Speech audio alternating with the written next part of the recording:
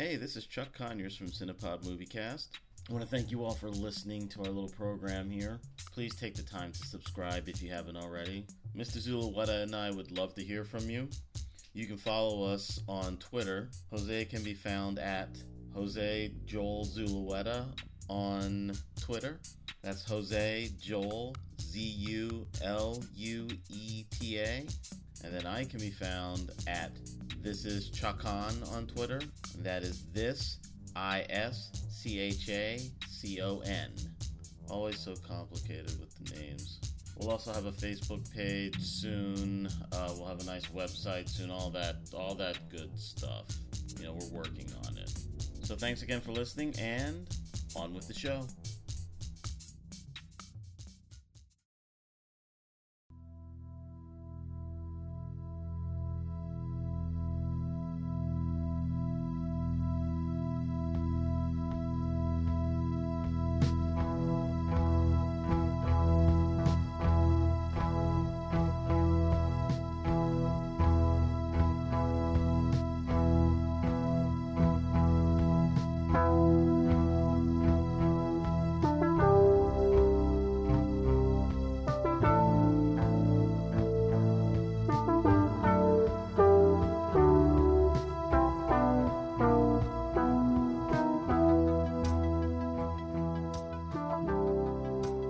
Hello everyone, welcome to the Cinepod Moviecast. I'm Chuck Conyers. And I'm Jose Joel Zulueta. Welcome. And today, I have to say, in our little banter before we got rolling here, I'm a little disappointed so far in Mr. Zulueta's tone. I'm wondering if he did not enjoy this movie. But I don't know. I'm probably reading too much into it, but no, it was very funny. But I'm not gonna judge or anything. We're just gonna go with this. This was a movie that I was surprised that Jose had not seen, because I was pretty sure that everyone in our age group had seen this movie, but apparently no, they have not. The movie we are talking about is John Carpenter's Escape from New York, a cult classic. But this is actually your first time seeing it at this point. My first time, I've always had this aversion towards Kurt Russell for some reason. Come on. He's one of those actors who I kind of refuse to watch. Oh, shut up. Are you serious? Yeah. Although in recent times I've sort of turned from that opinion. It's because I've seen recently The Thing, which was just an amazing movie. And that was a current one for you too? That was you hadn't seen The Thing yet? I hadn't seen The Thing until about 2 or 3 years ago. They played it over at the Jersey City Loews Theater. Oh, they played it on the big screen. Wow, look at that. Oh, it was quite an experience. Mm-hmm. It was really a pretty good movie, and I was riveted. It's pretty great, isn't it? Did you see the prequel to it? No, I didn't see the prequel. That was that any good? I heard about that one. It's cute. They CGI all the creature effects. All that gore and everything is really effective in the John Carpenter version. Right. But everything was all computerized in the prequel, so it didn't work right. But it was cute to see the story of the Norwegians, or was it did they say it was the Swedes or the Norwegians? I can't remember what. So in the beginning of the movie, the group from the first camp is chasing the dog in the helicopter. And right. They have the run-in with Kurt Russell's group, and they end up killing the Norwegians or the Swedes or whatever, because they can't understand what they're saying. They've got their guns, and so they end up shooting them. Yeah. So in the prequel, you get to know those characters, so you know who they are. So this is sort of like the Rogue One of The Thing. Yeah, there you go, the Rogue One of Only The Thing. Only a lot worse than Rogue One. Yeah. That's very funny. And they actually made a video game for the PlayStation 2, which is the sequel to the John Carpenter movie. So oh, really? Another team goes in after looking for Kurt Russell's team. Remember they sent out an SOS to get help? Yeah. So the video game, you're on the team that it responds to the SOS. So you're going to the camp. Okay, now does this video game solve the dilemma at the very end of the thing? Unfortunately, where they're sort of like not trusting each other. Well, the only thing that that is the point of the game. You have to kind of measure your fear response to things. The mechanics of the game were really odd, and it was I never finished it, but the team does find MacReady's jacket. You remember when the thing would shed clothing? Yeah, I would love to see John Carpenter do a proper sequel to it. I thought it was a fun movie. Yeah. Escape from New York is John Carpenter's fourth movie. I think one of his best. Yeah, see that? Hear that? Did you hear that groan, everybody? Did you hear that? Already I'm being judgmental. That's okay. So that's what the show's about. So, yeah, exactly. So just really quick, kind of like a quick overview of this movie. It takes place in the year 1997. It actually makes mention in some screen credits that in 1988 the crime rate in the United States increased by 400%. So that's crazy. Yeah, I mean, what the fuck? They don't explain what exactly did that. They just say that, holy shit, it was like this insane, something happened in this country that fucked it up. Yeah. And in turn, again, how the hell this happened, no one explains. Huh. But the whole the entire island of Manhattan, deemed by the United States government, is deemed a prison. And they build a 50-foot wall going around the entirety of the island. All the waterway, the subways, everything is rigged to explosives, so there is no way out of Manhattan Island, of New York. You know, once you go in, you never come out.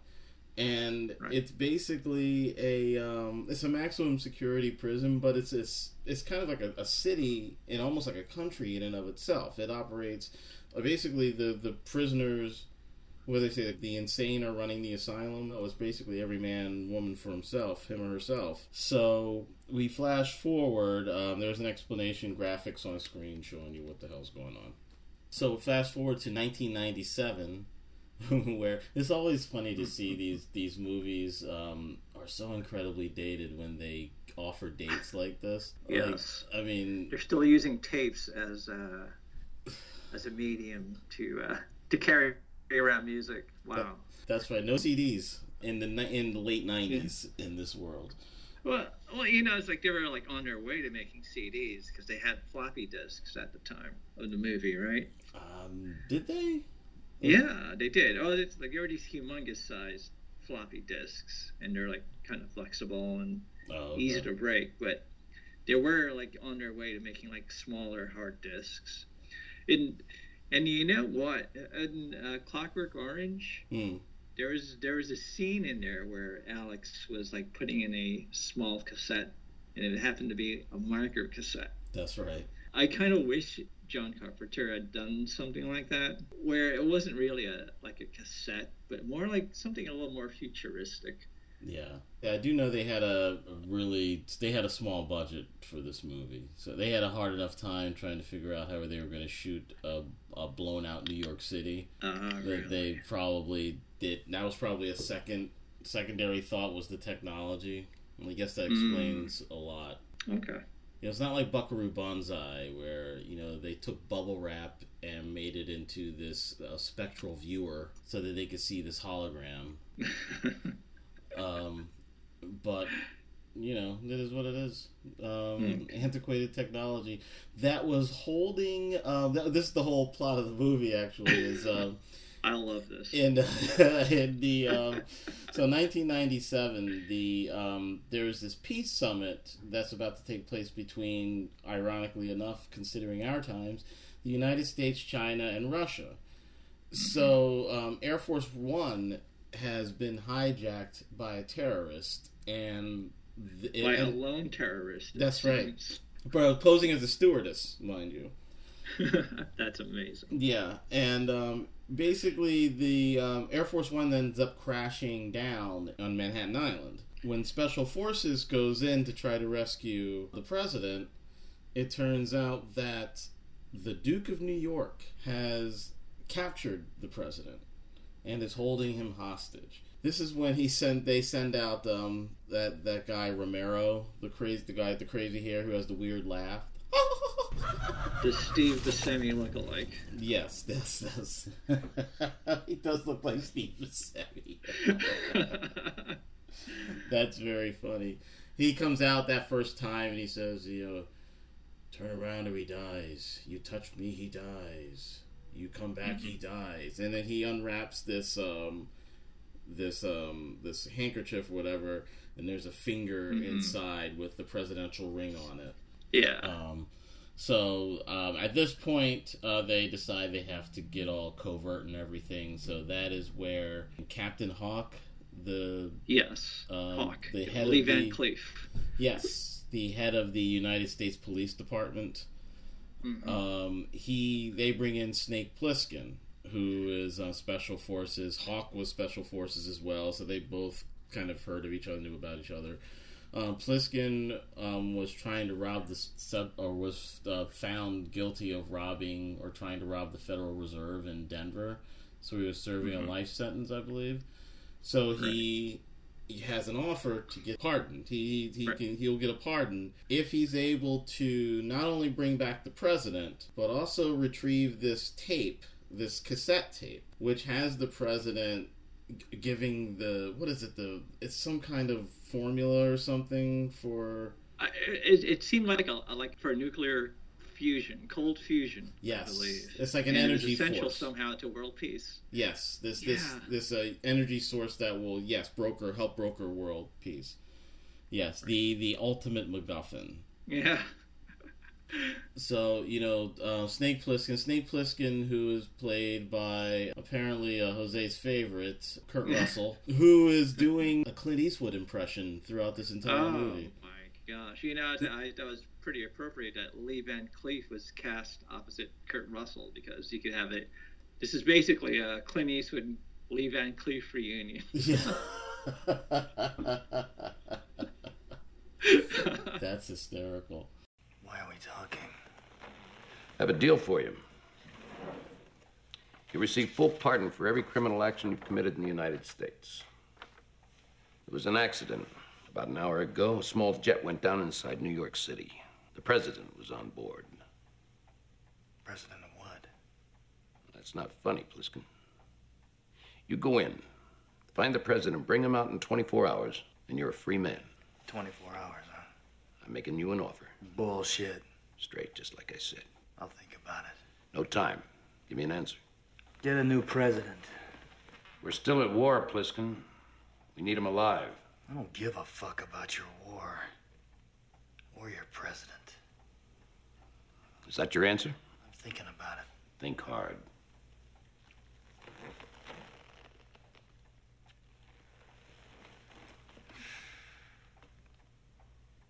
Why me? You flew the Gulf Fire over Leningrad. You know how to get in quiet. You're all I've got. I guess I go in one way or the other. Doesn't mean shit to me. Give me the paper. When you come out. Before. I told you I wasn't a fool, Pliskin. Call me Snake. So basically, Snake agrees to... Well, he agrees to the mission, but he's injected with this thing in his neck, this little micro bomb, where he has 20... He's supposed to have 24 hours, but now he has 22. By the time he gets the injection, he has 22 hours to recover the president and this tape, or the bomb will explode and his head will blow up and all that stuff. If he brings back the president in time, the bomb gets diffused and he lives. And he gets pardoned. Yeah. And so thus begins the adventure of Snake Plissken through the streets of New York City. So, sir, what say you? What say you about this fun, if not a little dated, science fiction fantasy film from the 1980s. Yeah, boy, I wish I watched this when I was a kid, back in the 80s. Back when I didn't have critical faculties. You know, I have to say, the 1980s science fiction was a pretty good time. Yes. Because you had, Conan, you had E.T., you had Star Trek II, Tron, Blade Runner. There was like something in the air during that time, and they just couldn't do wrong. Yep. But, but as for Escape from New York, does it belong in this category? Well, for me, there was I had a bunch of problems with it. I think it all comes down to believability. Okay. Well, let's start with the performance. Let's start with Kurt Russell. I thought he was a little,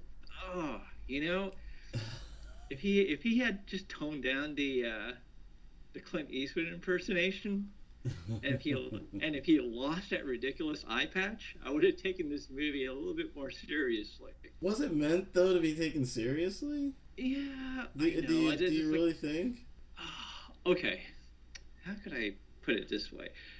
Let's bring Total Recall here into the discussion. Okay. That's a better movie for me, despite the ridiculousness of it. I think Total Recall is just as ridiculous as Escape from New York. Okay. But there's like an internal logic to Total Recall that I could get behind. And as I was watching Escape from New York, I was like finding so many things here. Like even from the beginning of the movie, where it's like in the narration, the woman said that Manhattan has turned into an island for prisoners across the United States. Yes. I mean, that's just crazy. I was like, and who maintains that island? You know, it's like who cuts the grass? Who gives them food? Who repairs the buildings? Apparently, no one. The government just no one. But that's the thing. The government, because they have no guards. There are no guards inside the on the island at all. They have that big wall that goes around that, and there are what do you call wall patrols. There are people making sure that no one gets off the island. But as far as I can tell in the story, they pretty much fend for themselves. Some of them have cars. They took old junkers that were left behind, converted them to steam. We think they may also have a gasoline source in there. And power. Greenhouses, rigged up generators. Some areas have streetlights. The crazies, they live in the subways. Complete control of the underground. They're night raiders. Maybe I'm thinking a little too much about things like that for a movie. This is supposed to be like a fun movie, and you're not supposed to think about it too hard. But the logic didn't work for you. The internal logic of the story didn't work for you. No. Okay. No, mainly because I couldn't buy several things. It's a great setup for the character. You're supposed to rescue the president, like within the worst prison system ever devised. Yeah. You know? Now, what did you think of the Ernie Borgnine character? Ernie, he was fun. I liked him. He's too. He provided like some very funny moments there. I like the switcheroo at the end where it's revealed that he traded his hat for the tape. That was neat. Yeah, I like that. Did you know that he's a last-minute addition to the script? That character. It was the story goes that Carpenter wanted to lighten up the story a little bit because it was just straight action. So he brought Nick Castle on to do a rewrite, and Nick Castle is the one that added the Ernest Borgnine character, and he changed the ending. So his ending of the president on TV, he's live on television, and he's got the tape, and he couldn't make the peace conference, but he was able to get on television, and he's going to right now play the tape that is going to save the country. And he presses play, and then it's Ernest Borgnine's tape. And American Bandstand. It's the American Bandstand. And then it cuts to Pliskin walking away with the actual tape, tearing it up and destroying it. Yeah. So that was that's almost like that's the punchline of the movie that Nick Castle added to the entire thing. That's pretty essential, actually. It is, isn't it? You can't. It's hard to imagine what this movie is without that character and without that reversal. Yeah, right. Snake needed some kind of outlet. Yeah. To express his anger with the president, his disappointment with how he reacted to the people that died saving him. That's right. Huh. That's right. Wonder what the original ending was like then. Yeah, I have no idea. Yeah. You would think I would research that before we recorded this show today, but... Yeah. Oh, well. That's what the internet is for. How you doing, everybody? This is Chuck Conyers, the one half of the Cinepod Movie Cast, and I want to tell you guys about my first novel, my debut novel, which is available now on Amazon and iTunes and wherever you buy your books. It's called The Maximilian Emancipation. In the not-so-distant future, 3 African slave ships slip through space and time to arrive on the shores of New York and New Jersey. Imagine our political climate now ramped up to like 1,000, and something like this happens. Popular opinion is split on the cause of their arrival. Is it a scientific miracle, an act of God, a hoax perpetrated by a foreign government, or something else? Maximilian Iroko, a Nigerian-born American, is an anthropological and linguistics expert recruited along with a team of intellectuals, scientists, and government officials to get to the bottom of this mystery. Through a combination of fate and circumstance, Maximilian learns that he has a temporal and ancestral connection to this event. Maximilian Emancipation is a fun, kind of satirical look at time travel. There's been this common joke that, black folks can only go so far back in time before, things start getting a little complicated. So I decided to take that joke and kind of turn it on its head. Well, what if you were to go back, way back, and try to make a world where slavery never happened, never existed? How would that happen? What would that be like? And that is what this story is about. I'm a big fan of science fiction movies and time travel movies in particular, so this book is kind of like my homage to the grand sci-fi epics that I grew up with. It's a fun book. It's got a lot of fun characters in it that really move the story along. I love dialogue. I love writing dialogue. So there's some talky characters in this book. There are people who are reading it that are getting through it in like 2 or 3 days. And they're dying for the sequel, which is coming out in June of 2018. So look out for that. That is book 2, World Time. World/time. It's a visual thing. You have to see it. But you can get the Maximilian Emancipation any place you buy books. You can get the paperback on Amazon, and you can also get a version for Kindle. You can get a version for your Nook, your iPad, your iPhone.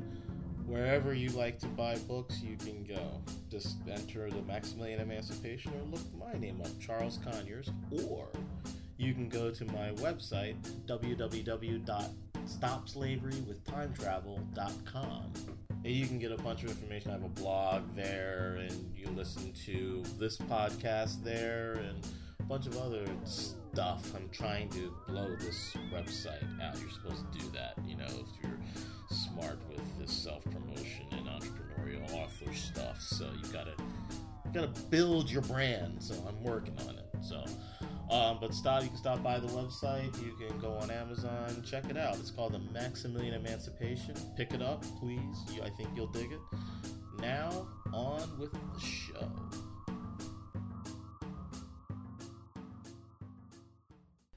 So what'd you think of the casting of Brain by Harry Dean Stanton? Harry Dean Stanton, I loved him. I thought he was great. Really? Geez, really? What's wrong with Harry Dean Stanton? I thought he was kind of a boring choice. I wish they had picked someone who's like a little bit younger, a little bit more devious and clever. I don't know who, But I don't know. I don't think that would have been a good because he and Snake knew each other. Harold Hellman. Snake? Harold? How you been, Harold? It's been a long time. You never told me you knew Snake Plissken, Brain? Isn't that great? Hey, Brain, I can use some gas if you can spare some.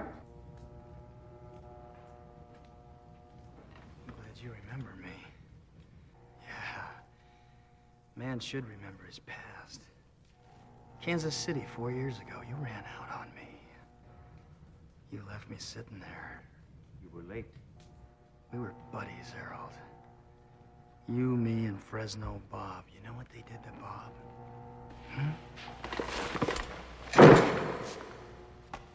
You want to see him sprayed all over that map, baby? Where's the president? I swear to God, Snake, I don't know. Don't fuck with me. He's the one that ends up buddying up to the Duke, and that's how Snake is eventually able to get as close as he does to getting to the president. But yeah, I like Harry Dean Stanton. I used to have a crush on Adrienne Barbeau. Oh my gosh! Wow. Why wasn't she a bigger star? Yeah, I know. She had so much appeal in that one. This and Swamp Thing for me were like, I thought she was so hot. I thought she was so cute, and she was in. Wasn't she in Back to School, the Rodney Dangerfield movie? Yes, she was the wife of Mellon. Yes. She's showing everyone her Klimt. Yeah.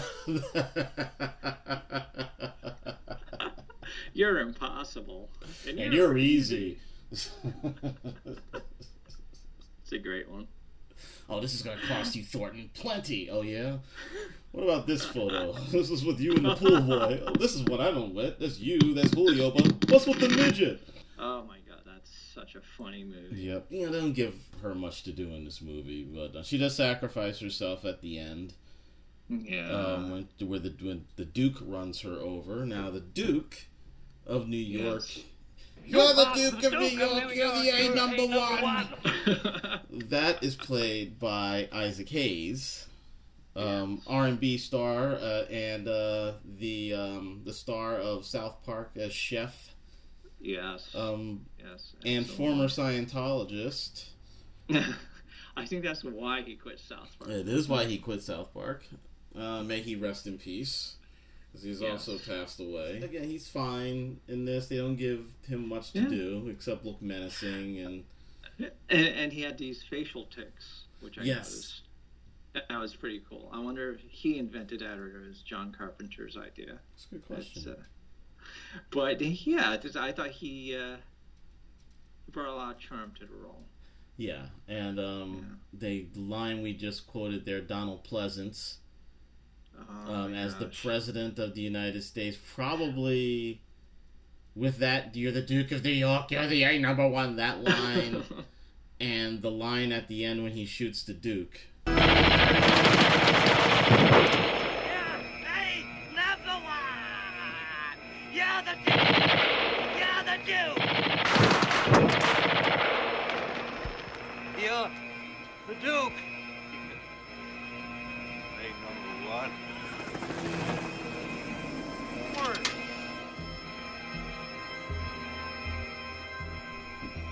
It's some scenery chewing shit. Yes. Oh my God, dude. You're number one. Yeah, that was. I always see him as a villainous character, so it's interesting that Carpenter had cast him as the President of the United States, considering we have a villain in the office today. Yeah, that's true. That's absolutely true. Well, he ends up kind of... Well, I don't want to say the president ends up being the villain in the movie. The president ends up being kind of like the fool in the movie. Yeah, he was a stuttering prick in the movie. But he turns into a real jerk again at the end, you know? He's like a little more self-assured and didn't give a crap about anyone. That's right. Right. Well, that's why Snake screwed him. Yeah. Screwed the entire country, actually. Yep.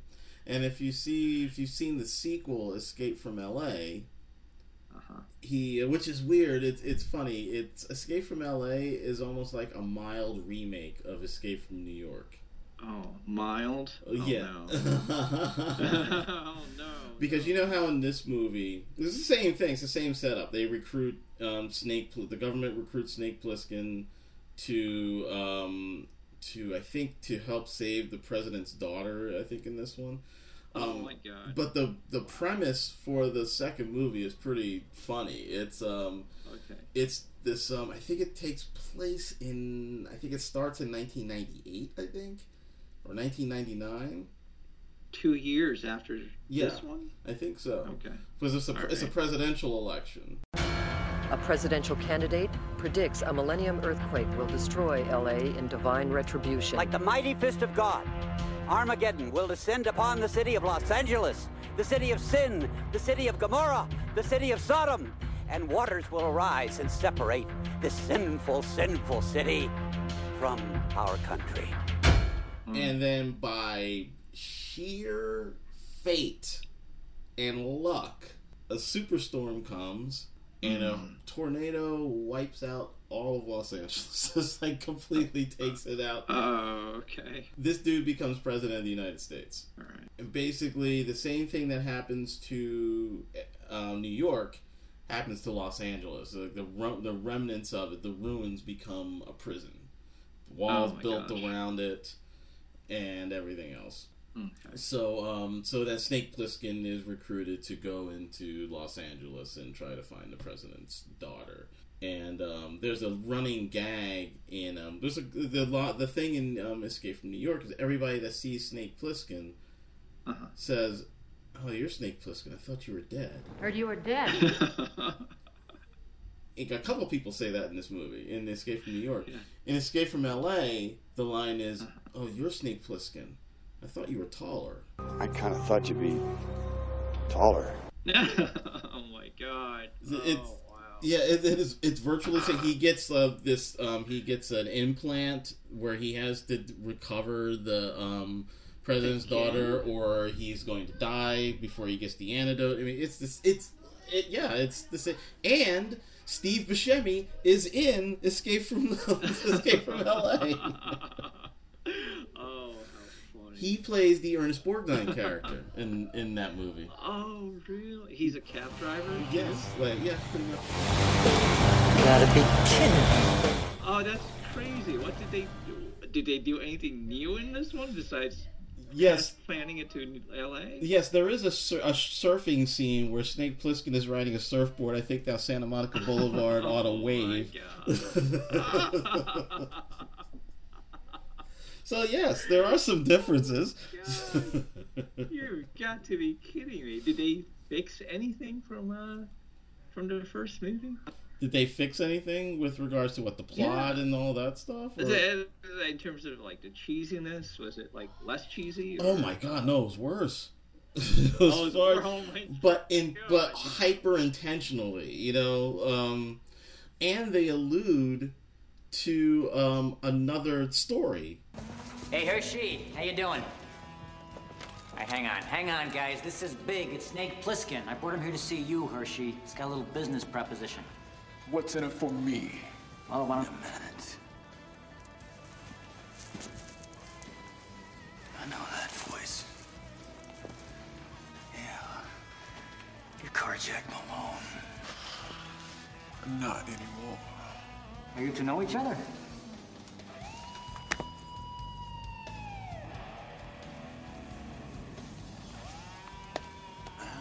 More things change, more they stay the same, huh, Carjack? Glad to see you're still packing my gun between your legs. Hold on, honey. You owe me. You bolted on me back in Cleveland. Hershey, you were in Cleveland? Oh, yeah. With me in Texas, Mike O'Shea, except you looked a little different in those days, Carjack. You get one thing straight, Plissken. I'm no longer Carjack Malone. Appreciate Palmas, the most drop-dead to die for number you ever laid that one eye. I don't give a fuck what you are. I want to know what the hell happened to you in I was Cleveland. called away on urgent business. I got caught. You didn't. Don't lie to me. All right, so I made another deal. I got my ass kicked, not you. I've been in here 5 years, not you. I got a new deal for you. You help me, you live. Hold on, I wouldn't do that, Snake. You see, we all have an agreement. Anything happens to me, and you dead. I'm already dead. That might be more interesting. You sound so excited by this. Yes, escape. So basically, Snake is escaping from all these major cities. That's the Escape universe. It's the Escape franchise. Well, you know that they're remaking Escape from New York. Oh wow! Like rebooting it totally with Robert Rodriguez directing it. Robert, oh my goodness! I don't know how to take that. I mean, he could be good or he could be bad. Well, as long as it depends on how Battle Angel Alita is. Yeah. You know, if I don't know how he's going to manage that, but but if he does a good job with that, I'm sure they'll give him Escape from New York for sure to do. I don't know if he's signed to do it or not. Yeah. But yeah, I think it was announced last year, 2017, that Robert Rodriguez was directing. I guess it just needed to be remade. Well, it kind of does. I mean, the World Trade Center. I mean, they land the glider. He that's how he gets into New York. They shoot him on a glider and he lands on top of the World Trade Center. Right. It's like in every movie in that time, all the way up until 9/11. I mean, like anytime you had a movie that took place in or around New York City, you would always see the World Trade Center. Yeah, it was really weird watching that movie because you had Air Force One crashing into one of the buildings in Manhattan, and I was a little more than disturbed by it. That's right. Because I brought back bad memories, obviously. I wonder if you really could take off from the World Trade Center with a glider. Well, it's a pretty neat idea. It was high enough. I think you could. I think you could, definitely. What did you think of the whole premise of the story where the Duke was going to use the president as a human shield in a motorcade to lead all of the prisoners off of Manhattan? So they were going to go down to Queensboro Bridge and get the guards to let them in, using the president as a human shield. Now, I mean, not the most sophisticated plan in the world, but yeah, you would think they'd blow up the entire bridge just so that there's no chance for the prisoners to escape. But again, you just don't trust the logic of this movie. You weren't. So did you think that the wrestling match was necessary? The cage fight. The cage fight. I thought it was kind of cool. Battling each other with bats. With spikes in them. And with spikes. That's pretty freaking dangerous. Yeah. I kind of liked it. A lot happens in those 22 hours because Snake was unconscious, right? It was like for how long? Oh, that's right. Yes. Yeah. Was he unconscious for 2 hours or something like that? Or is it at least 2 hours? Yeah. I would think that whole adventure would take more than a day to do, but things move fast in New York, Well, he had no subway, so I could get from place to place. Yeah, that's true. Well, he did have the cab. That's how Cabby came into play. They were able to get around because of him. Oh, yeah. And also Brain. I think Brain had a car too. Yes. So, and that goes to prove the old adage of you really do have to have a car to get around. Okay, so Snake went from the World Trade Center to where Brain was living, right? Which was the library, right? The New York Public Library, which is over at 42nd Street. Yes. Yeah, okay. So now between then, did he meet Cabby before? Because he went to that... He went to that Broadway show. Yes. The drag show. Right. The Everything's Coming Up Roses. That was the Ethel Merman number. That was really twisted. Okay, that's one of the few things I liked about it. when they get like satirical like that. That's very very Terry Gilliam. I do want to make a note right now to people listening. If you hear sounds that sound like a child being tortured in the background, it is my goofy ass son being a goofball while he's having his bath. I'm actually recording next to the bathroom, and this recording coincided with bath time. So, oh wow. That is just in case. Chuck Conyers is not a violent animal that keeps children locked up. He is a concerned father that and parent that does not like a smelly child. So there you go. The vaudeville number. So now Brain, Cabby is the one that takes Snake to Brain in the first place. So that's how he gets there. So that's true. And then Brain drives him around. So he just knows people with car in Manhattan. He knows people who drive. Yeah. So he's able to get around very easily and very quickly. And then they go from... Now, the Duke is at Grand Central Terminal, which is near the library. It's not that far from the New York Public Library. Right. Yeah. Now, and then from there, they go to the Queensboro Bridge for the big finale. No, that's not true. They go to the World Trade Center. They go back down to the World Trade Center first. Right. Because they want to take the glider back, but the crazies, as they're called, yes, they chop down the glider. The Gulf Flyer. Yeah. And let it go so it crashes down. So then they have to, from there, I think, they go to the Queensboro Bridge. That's quite a drive. Yeah. But then Cabby, Ernie Borgnine is the one that takes them there.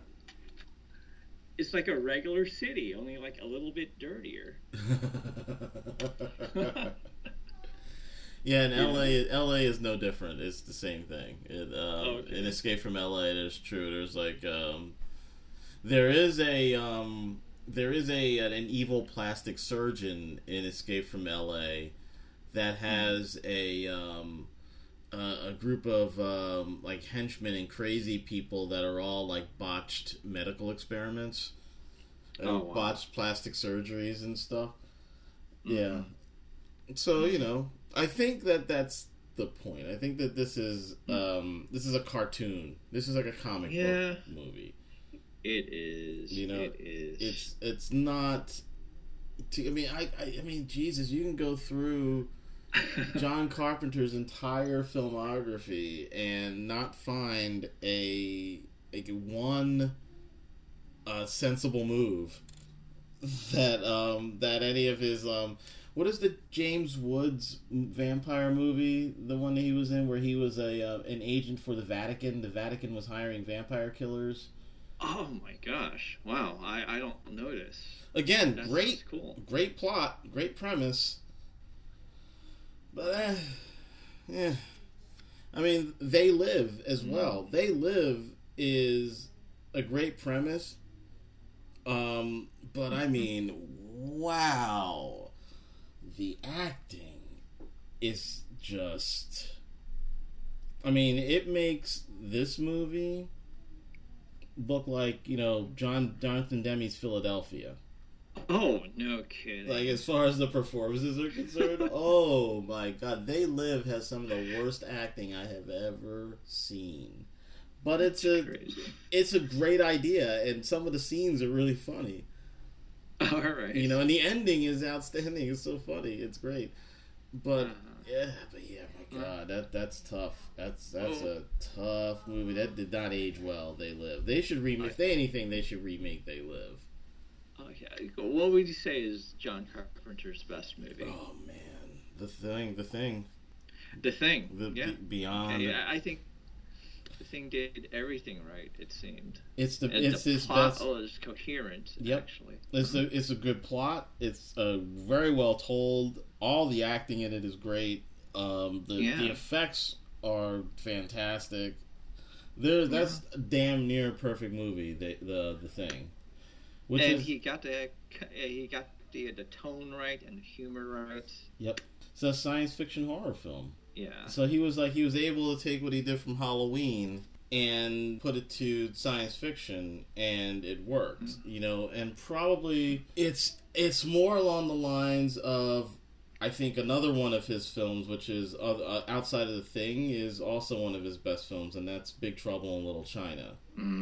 That is a movie that gets it's one of his humorous science fiction movies, but it works a little better than some of the other ones. It probably works along the lines of what you would want Escape from New York to be. Okay. Rather than what it is. All right. What about anything else about Escape from New York that that you liked or were annoyed by? Or liked? Okay. Well, you know, it had some good parts. You know, I liked the, like I said, I liked the premise of it. I thought it was pretty cool. I thought the Snake Plissken character had a lot of potential there. Yeah.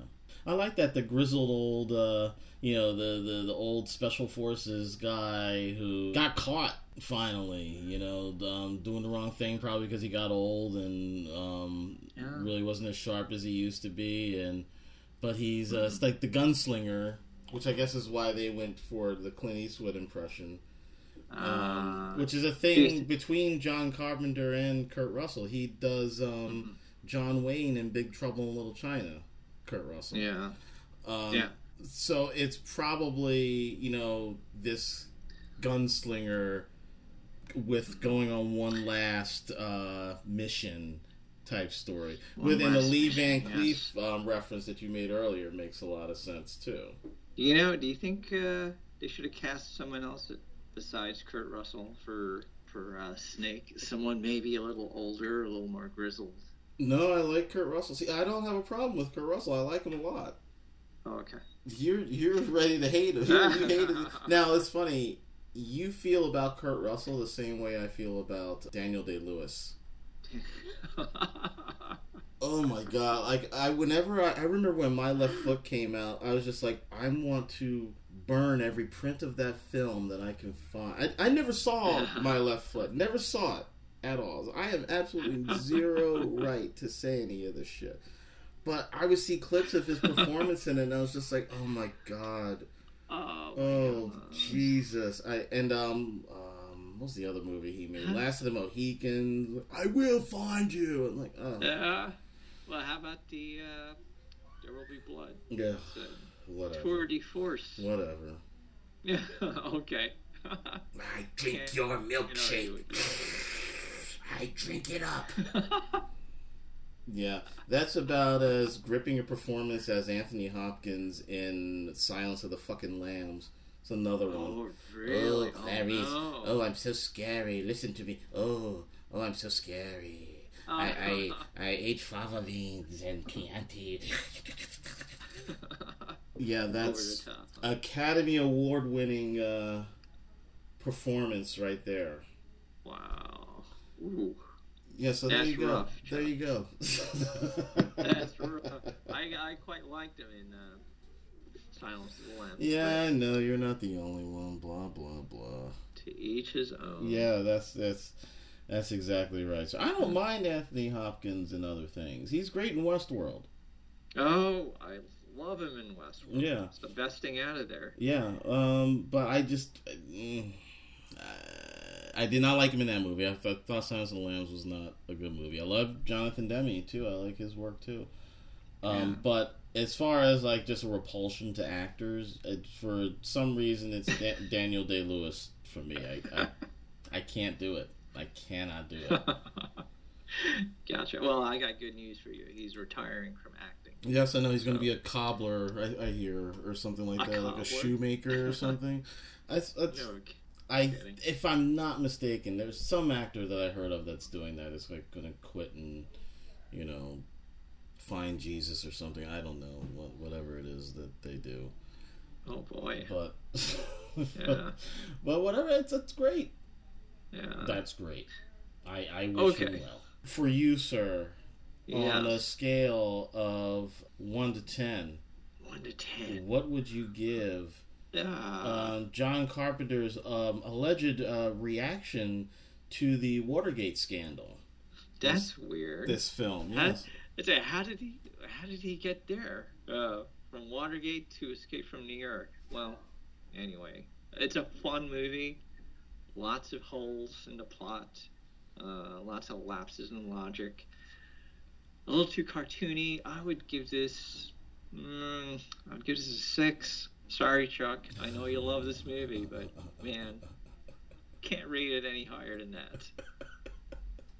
That's fair enough. Well, you made a good point. Like, I grew up with this movie. I saw this movie when I was a kid. They played it on cable all the time, and it's true when you look at it through non-critical eyes. There's a lot to love. This is a fun movie. It's a blast. I'll give it an 8.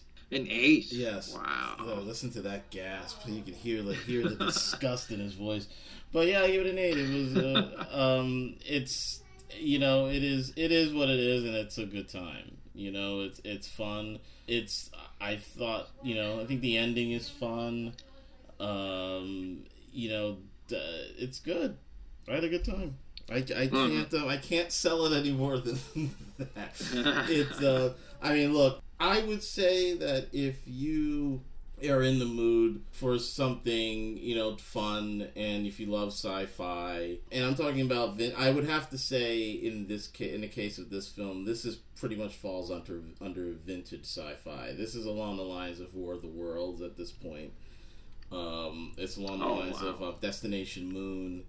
You know, things like that. I would even say it's also probably along the lines of the original Thing from Another World, which is what The Thing, John Carpenter's remake, is based on. It's just dated science fiction. It takes place in the futuristic world of 1997. I mean, you can't... It's not modern. This is not Minority Report. You know, this is not even Mad Max. You know, it's totally dated. And it's really almost in the kind of the same way that a film that we watched earlier, we reviewed earlier, Putney Swope. I kind of had the same thing to say about that as well. As good as that film is, it's extremely dated. So I would almost kind of welcome a remake to this. I don't understand. I mean, like I said earlier, he wrote this in the 70s, so you know that's probably why, like, you know, if you're writing this movie in like 1978 or something like that, and you know, in 1997 is 20 years away, it does sound like, ooh, what's going to happen in the future? Right. But I mean, these days, again, in the world where, you know, we are now, this is the same year, 2018.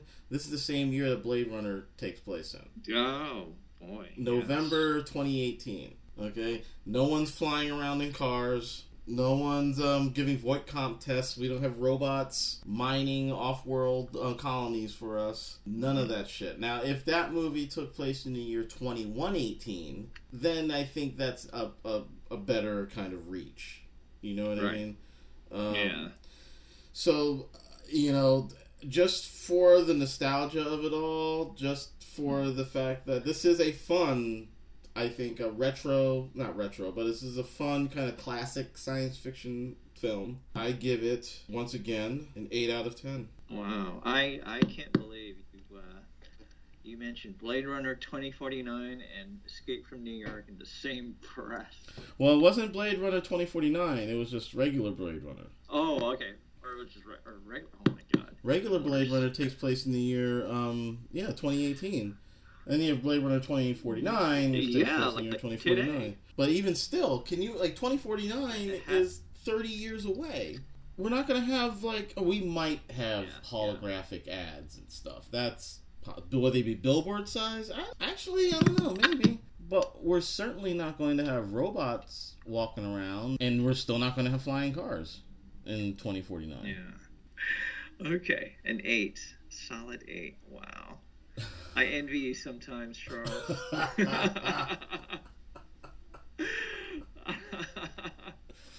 Well, that's a shame. It's okay that you don't love things and you have no heart and no soul. It's all right, Mr. Zulaweta. It's fine. That's why I'm here, to balance out your cold cynicism. Yeah, because at the end of the day, not everything can be directed by Stanley Kubrick and Orson Welles. You know what I mean? Oh, ow. That's smart, Charles. No, it's not meant to smart. You have a very high standard. There you go. You have a very high standard in your. Yeah, but you know, I like fun movies too. I only as you're making me sound like I don't like fun, you know? but I want my fun to make sense. Fair enough. And you know, we did review, I thought, a fun film 2 weeks ago by the name of Justice League. Oh, yeah. But I promise that we're going to I'm going to find a fun popcorn movie for you. Okay. That might be my next mission. I kind of had something else I kind of wanted to do, but I think this might be and no, it will not be The Last Action Hero, although we will be talking about that, because that is a freaking masterpiece. I don't care what anybody says. That is an action movie masterpiece. So if you're listening to this now, you might as well start watching Last Action Hero now, because eventually we're going to get to it, and I'm going to deconstruct why that movie is brilliant. I'm sure it will be referenced quite a lot in this show. All right, sir. All right. And ladies and gentlemen, that is it for the latest episode of Cinepod Movie Cast with the fourth John Carpenter film. With the hard to please. Yes, I'm the easy to please Chuck Conyers, and he is the... And I'm hard to please Jose Jules. That's awesome. Thank you, ladies and gentlemen, and we will see you on the other side of the wall. You're on camera, Mr. President. Good evening. Although I shall not be present at this historic summit meeting, I present this in the hope that our great nations may learn to live in peace.